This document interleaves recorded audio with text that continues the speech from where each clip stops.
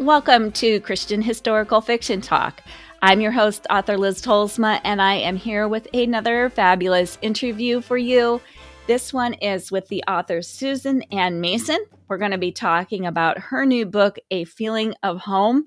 I am so excited to chat with her and to share that interview with her.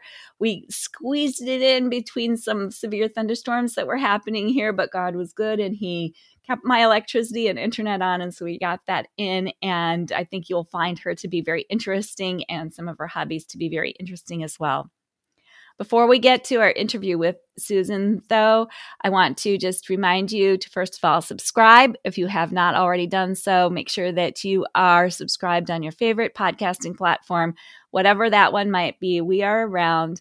That way you don't miss out when I release a new podcast. You can get it right hot off the presses and be among the first to get these interviews. Second of all, please follow us on social media. Christian Historical Fiction Talk is on Facebook, Twitter, and Instagram. And that's also a great way to find out when new episodes release. And I ask polls, we talk about things, we share things, what we're reading, that kind of stuff. And you can even have some input into some of the episodes over there. So please follow us on your favorite social media platform. And finally, if you would like to support Christian Historical Fiction Talk, please consider becoming a patron. If you go to my website, liztolsma.com, go to any of the episodes, especially the more recent ones, scroll down and you'll see a link to my Patreon there. And please consider subscribing and helping to support this endeavor that I have. It's a labor of love, but any support that you can give would be greatly appreciated. Okay, that's it. We flew through that, and it is now time. I am so pleased to bring to you a wonderful author. This is the first book I have read by her and the first time that I have talked to her, but I know you're thoroughly going to enjoy her. So let's welcome Susan Ann Mason to the show. Welcome to the show, Susan. It is so good to have you with us this week. Oh, thank you for having me. I saw your new book, A Feeling of Home, coming out, and it was so interesting looking. And I have to admit, I'm not quite finished reading it, but I'm loving what I've read so far. And so I knew I had to have you come on. So I'm so glad we were able to make this work out. Oh, it's wonderful. I'm so glad that you're actually reading it. That's great.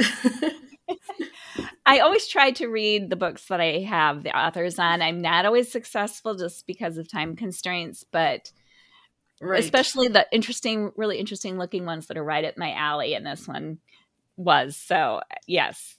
So why don't we go ahead and get started and just have you introduce yourself to the listeners? Sure. For those of you who don't know me, I'm Susan Ann Mason. I'm a writer of Christian historical romance. I write for Bethany House, and I live in Canada, just near Toronto, Ontario, which is very hot right now, but in the winter it's very cold.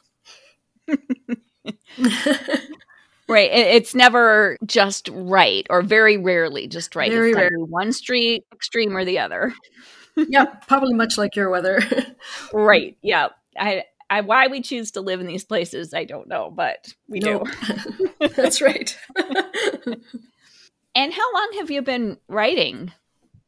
Good question. It's been an on again, off again. I was writing when I was a young kid, and then I stopped for like 20 years. And then I just started again when my kids were getting a little older and I had more time to read again. I got interested in writing again. Never thought I would get published. It was just more for my own enjoyment.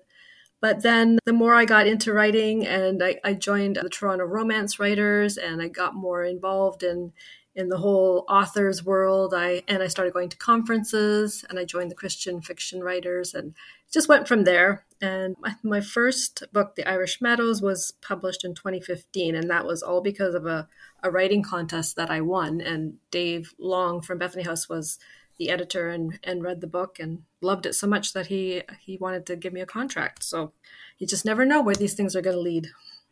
No, you don't. So for those aspiring authors out there, those contests are really, really valuable. And like Susan just said, you never know where they can lead. So keep entering them, keep honing your craft and learning from the comments that you get. And you just never know. That's right. And what do you like to do when you aren't writing? Good question. I've really gotten into ancestry research. And I'm kind of addicted to the ancestry.com website, and I can go in there for hours and just keep finding new ancestors and adding more information. And yeah, it's become, especially with the pandemic, I kind of had stopped for a while. And then when the pandemic hit and there was just nothing to do, not a lot to do at all. So I thought, well, I think I'll get my subscription going again. And that keeps me quite busy. It's fascinating. I even did my DNA, and I've found hundreds and hundreds of cousins, and it's so fascinating to me. Oh, you and I both. I could get lost, and I do get lost for hours and hours on that site, just trying to, Yeah. like you said, find connections and where did this person come from, and am I Mm-hmm. related to that person, and that kind of stuff. And it is Yeah. very, very addicting. Yes, And it is, for sure. have you found out anything interesting? Oh, yeah, I found out lots of interesting things. It started because my mother didn't really know much about her family, except, well, her mother died before I was born, but she thought she was like an orphan. And my mother, in those days, you don't ask questions about your family, it's to be seen, not heard. So she said one day, "Oh, I really wish I would have asked my mother more questions about her family. I don't really know anything about them." So that started me on a journey, and I discovered who her parents were, and I just kept going from there. And it turns out her father had been alive all that time, but she thought she was an orphan. And I tell you, there was like so many interesting stories that I found, and actually led to a book. One of my books, called A Noble Heir, was kind of loosely based on my great great grandparents back in England, who one was a kitchen maid at a great mansion called Stainsby Hall, and she married the groomsman there. So I just created this whole story around that. Oh, how much fun when they lead to stories like that. And it must have been really Exactly. interesting to figure all that out. Yeah. Mm-hmm, for sure. So, the new book that you have out is A Feeling of Home. So, why Right. don't you tell us a little bit about A Feeling of Home? Okay, well, it's the third book in the Redemption Light series. It can be read on its own, but there are, at the very end, the epilogue wraps up all three books and all the characters from all three books. But it's basically Isabel Wardrop's story, and she is an heiress that basically finds herself without a fortune, without her parents, and kind of like a fish out of water. Suddenly, she's got to learn how to take care of herself. She has to find a job she's never worked in her life. And she has a little sister who's just finishing high school, and she feels responsible for her. So it's quite the reversal of fortune story, where she's gone from feeling kind of a life of superiority to suddenly she has to rely on her servants to help her find a job, and to put her up in a small apartment until she can afford to find a place to live by herself. So it's quite interesting. And then the love interest is Dr. Mark Henshaw, and he's the doctor from the first book in the series. And he has kind of always had a crush on Isabel, but she doesn't have much use for him. And she blames him for her mother's death. And so it's kind of interesting bringing those two characters together and see how their love story unfolds. Wow, very interesting. So, what made you go ahead and write this entire series? Oh, yes, that's interesting. I've always wanted to write a series about a home for unwed mothers, and just the idea of how they were so stigmatized. And actually, sometimes they still are in today's society. And I had just had this idea of a character starting a home for unwed mothers. And then I kind of read this story about a woman in Toronto who in the 1930s was arrested by her father for being pregnant and unmarried. And she was thrown into like a women's reformatory. And so that became the backstory of my first character. And after she comes out of the reformatory, she's been disowned by her family, and she's taken in by an elderly woman with money who helps her realize her dreams of opening this home for unwed mothers. And Dr. Mark is actually the doctor at this home for unwed mothers. But it was just such a fascinating story. I had to write it, and because it was a little bit gritty in some parts. Some people didn't enjoy that part. I tried to be very light when I described what happened to this poor woman in this reformatory. But it was just, I couldn't believe things like that happened like not that long ago. Yeah, the 1930s were less than 100 years ago. And to think Yes, that yeah. things like that were happening. I know. It was just unbelievable that a father could even do that to his daughter, that they even had the right to do that, like she was under 21. So technically still, I guess, under his supervision. And yeah, just have her thrown in this reformatory. Wow, that is something. Mm-hmm. So you mentioned that this is part of the Redemption's Light series. It's the third Right. book, even though they're all standalone. And I'm finding that I have not, I'll admit I haven't read the other two, but I'm not having any problem with reading the third one just on its own. Good. Although it does make me want to go back and read the other two for sure. Well, that's good. That's Maybe I always a should bonus. maybe I should save the epilogue though until I get the other two finished if Yeah, it ties it I all think up. that would be good. Yeah. You don't want to spoil it. Exactly. Why do you call the series Redemption's Light?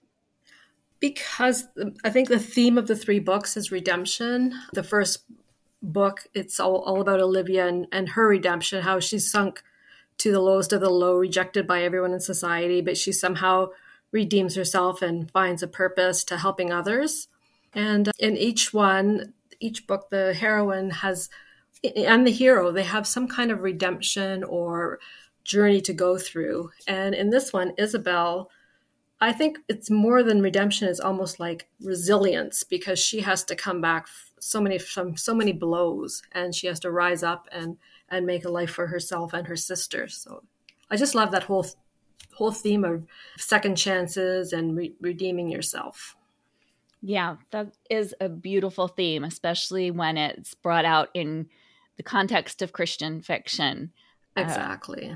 Right. So we see where we get redemption and we need to give others redemption as well. Right. And the nice thing I tried to focus on with Isabel was that when all her fancy friends reject her, or, they suddenly don't want anything to do with her anymore, and she's basically at rock bottom, all she has is her faith to rely on. She keeps just believing that God has something better for her in mind, and she keeps persevering until she gets there. When I started reading the book, I think before I even started reading it, when I read the back blurb, one thing I think attracted me to it was when I was little, I loved the story of The Little Princess. I think that was the name of the book, right? Where she was the daughter of a very wealthy man. He sent her to boarding school, and then they thought he died and she had lost all her money. So she becomes like, the lowest of the low in this boarding school and everything. Did that thought ever cross your mind while you were writing this book? No, I don't know if I've heard of that one. It reminds me of Cinderella, though, a lot, where Cinderella's father marries this wicked stepmother, and then suddenly he dies and she's becomes like a slave to these people. So it is, I guess there is definitely that kind of a theme to it, for sure. Sure. Yeah.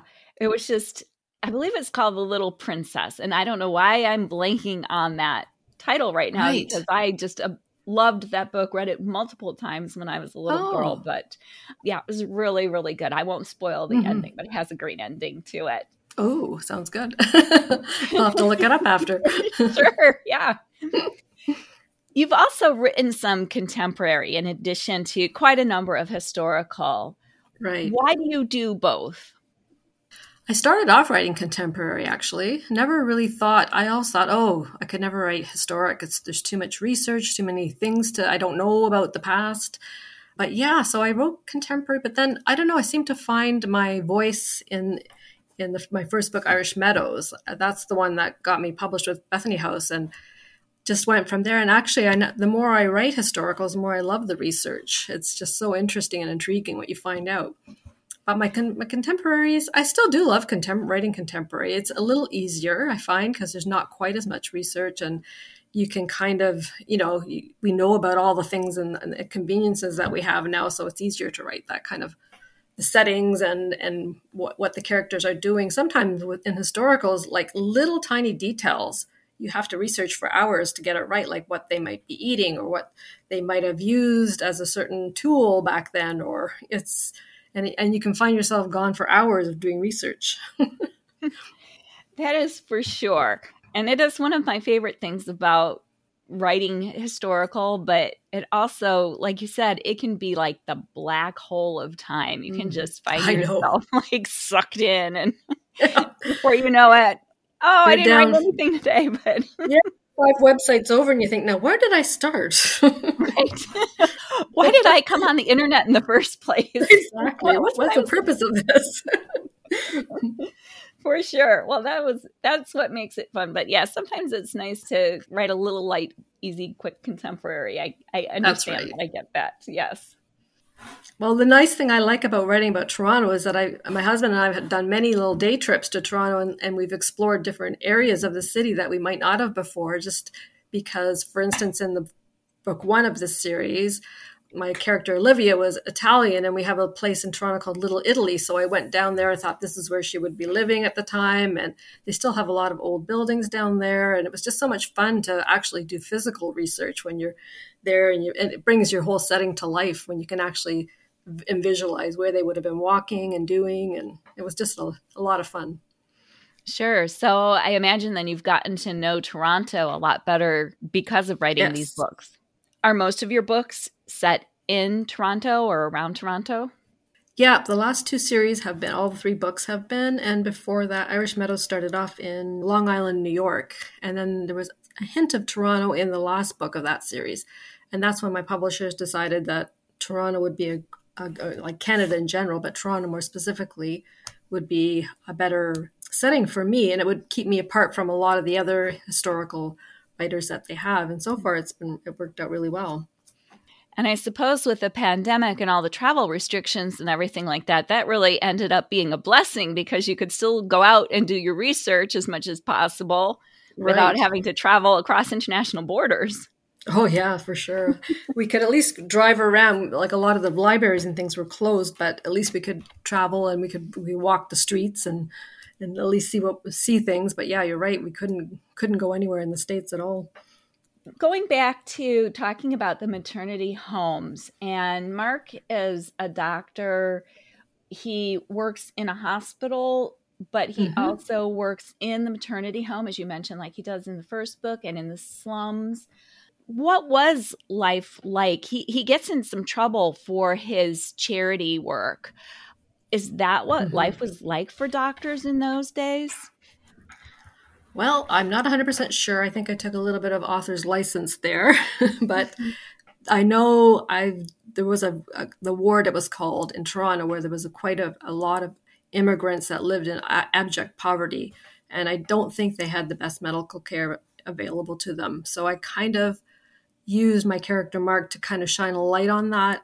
I don't know if there was any kind of like medical clinics around for them, but that's what I thought, that's what he would like to do, because he was almost a rebelling against the stuffy hospital rules. He really his heart was really in helping the unfortunate and the ones that couldn't really afford medical care or find medical care. So I think I took a little bit of liberties there, but but hopefully they won't mind too much. Now, both the hero and the heroine have lost both of their parents, and they are helping to raise younger siblings. Is there a way in which you identify with these characters and what they're going through? I guess not really. I was raised by a single mom, and I do have a younger brother, and I did have to look after him at times, but he was much more the rebel, and I was the good, dutiful daughter that didn't break the rules. But I guess in a small way, I can relate to that. You mentioned an award that you won, and I was on your website and looking around, and I saw that you have won numerous awards. So besides leading to a book contract, what does winning an award for your books mean to you? Yeah, that's a struggle, isn't it? It's like your ego wants to win because you want to be acknowledged that you are good at your craft, but yet in reality, it's not that important. The more important part is that readers enjoy your work. But it does somehow validate that you are a good writer if you can win something, or at least be a finalist in some contests. And you think, okay, maybe I'm not because I think most writers go through this where they think I'm a terrible writer. Why would Oh anyone want yeah. to read this? And if you get some small validation that, oh, it must be worthwhile in some small way if I'm at least a finalist in this contest or I've won something. It is quite gratifying. Yeah, I think even though we're Christians and, we're not supposed to be prideful or egotistical or anything like that, you're right. We all Mm-hmm. go through that imposter syndrome. And I Yep. know I do as much as the next writer. And I was at a craft fair selling some books on Saturday, and I had one woman come up to me and say, Liz, I read Daisies Are Forever and I loved it. Oh my goodness, it was so good. Or no, it wasn't. It was Snow on the Tulips and I loved it. It was so good. So good. So I brought my friend over here and I told her she's got to read your books. And selfishly, I'm going, oh, that just feels so good. That's one person in Yes. the world at least likes my books, Exactly. Because sometimes you're in a vacuum. You don't really know who's reading your books or if anyone really likes them. Or when you hear that, it's so gratifying. Or if you get an email from a reader saying, "Oh, I just enjoyed your book so much," that's actually better than winning an award. Getting that kind of feedback. Exactly. So, readers, we don't mind hearing from you and hearing that you like our Mm-hmm. books. It helps us keep pushing forward, I think, That's sometimes. right. Sometimes it gives us the kick in the pants to keep writing, instead of saying, oh, I'm no good at this, Exactly. I'm just going to stop. So, Yeah, especially if you're in a kind of a writer's block moment or discouraged in some way, and then you get an email like that, it just lifts you back up. yes, for sure. So, we really appreciate those. Now, you've written quite a few books, and I know if you're like any other author I've ever talked to, you have something else up your sleeve. So, what's coming next from you? Oh, I wish I knew. Fortunately, I got some bad news this past year that Bethany House has not renewed my contract. So I am kind of on hold right now. And so I think self publishing might be the next road for me. It will entail a lot of learning because I've never done that before. I do have a good friend and critique partner who is self-published, so she's offered to help teach me the ropes. So I might end up going back to a contemporary series that I had started years ago. You never know, but I will keep going eventually. Well, good. I'm sorry that we don't have any historical on the immediate horizon from you, but we will Yeah. keep our eyes open for sure. And so, if listeners would like to connect with you to Hmm. keep in touch and so they can find out how things are going and when you have a new book releasing, how can Right. they go about doing that? They can check out my website at susanannmason.net. And on there, you can sign up for my newsletters. I don't send out tons of them, but I try to send out at least 2 or 3 a year, maybe 4 a year, every few months. But then if I have any news or anything, that's the best way to find out. Okay. Well, we sure appreciate you joining us today. This has been a whole lot of fun, Susan. And everybody, I'm telling you, A Feeling of Home is a really good book and it's just going to warm your heart. So make sure that you pick it up. Maybe you want to start with the beginning, but even if you don't want to Hmm. start with the beginning of the series, pick up A Feeling of Home by Susan Ann Mason. Well, thank you so much, Liz.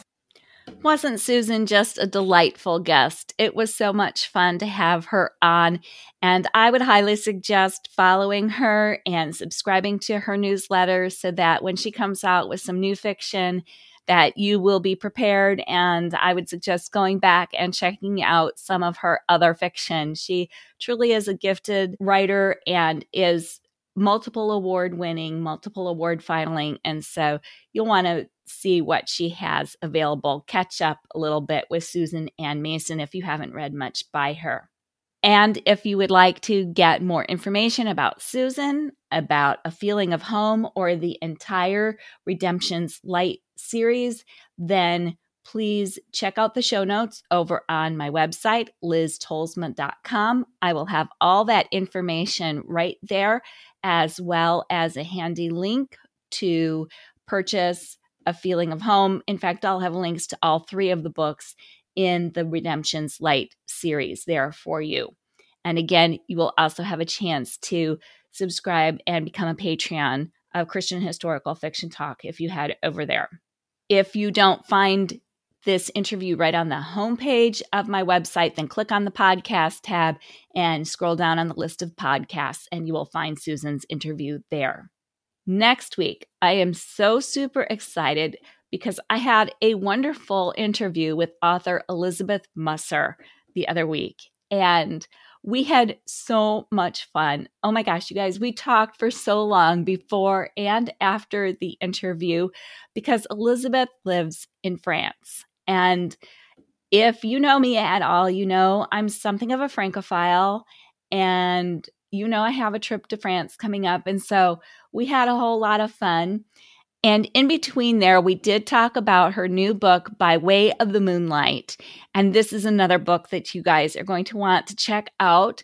So I suggest picking up By Way of the Moonlight and perhaps reading it before we get to our interview with Elizabeth Musser.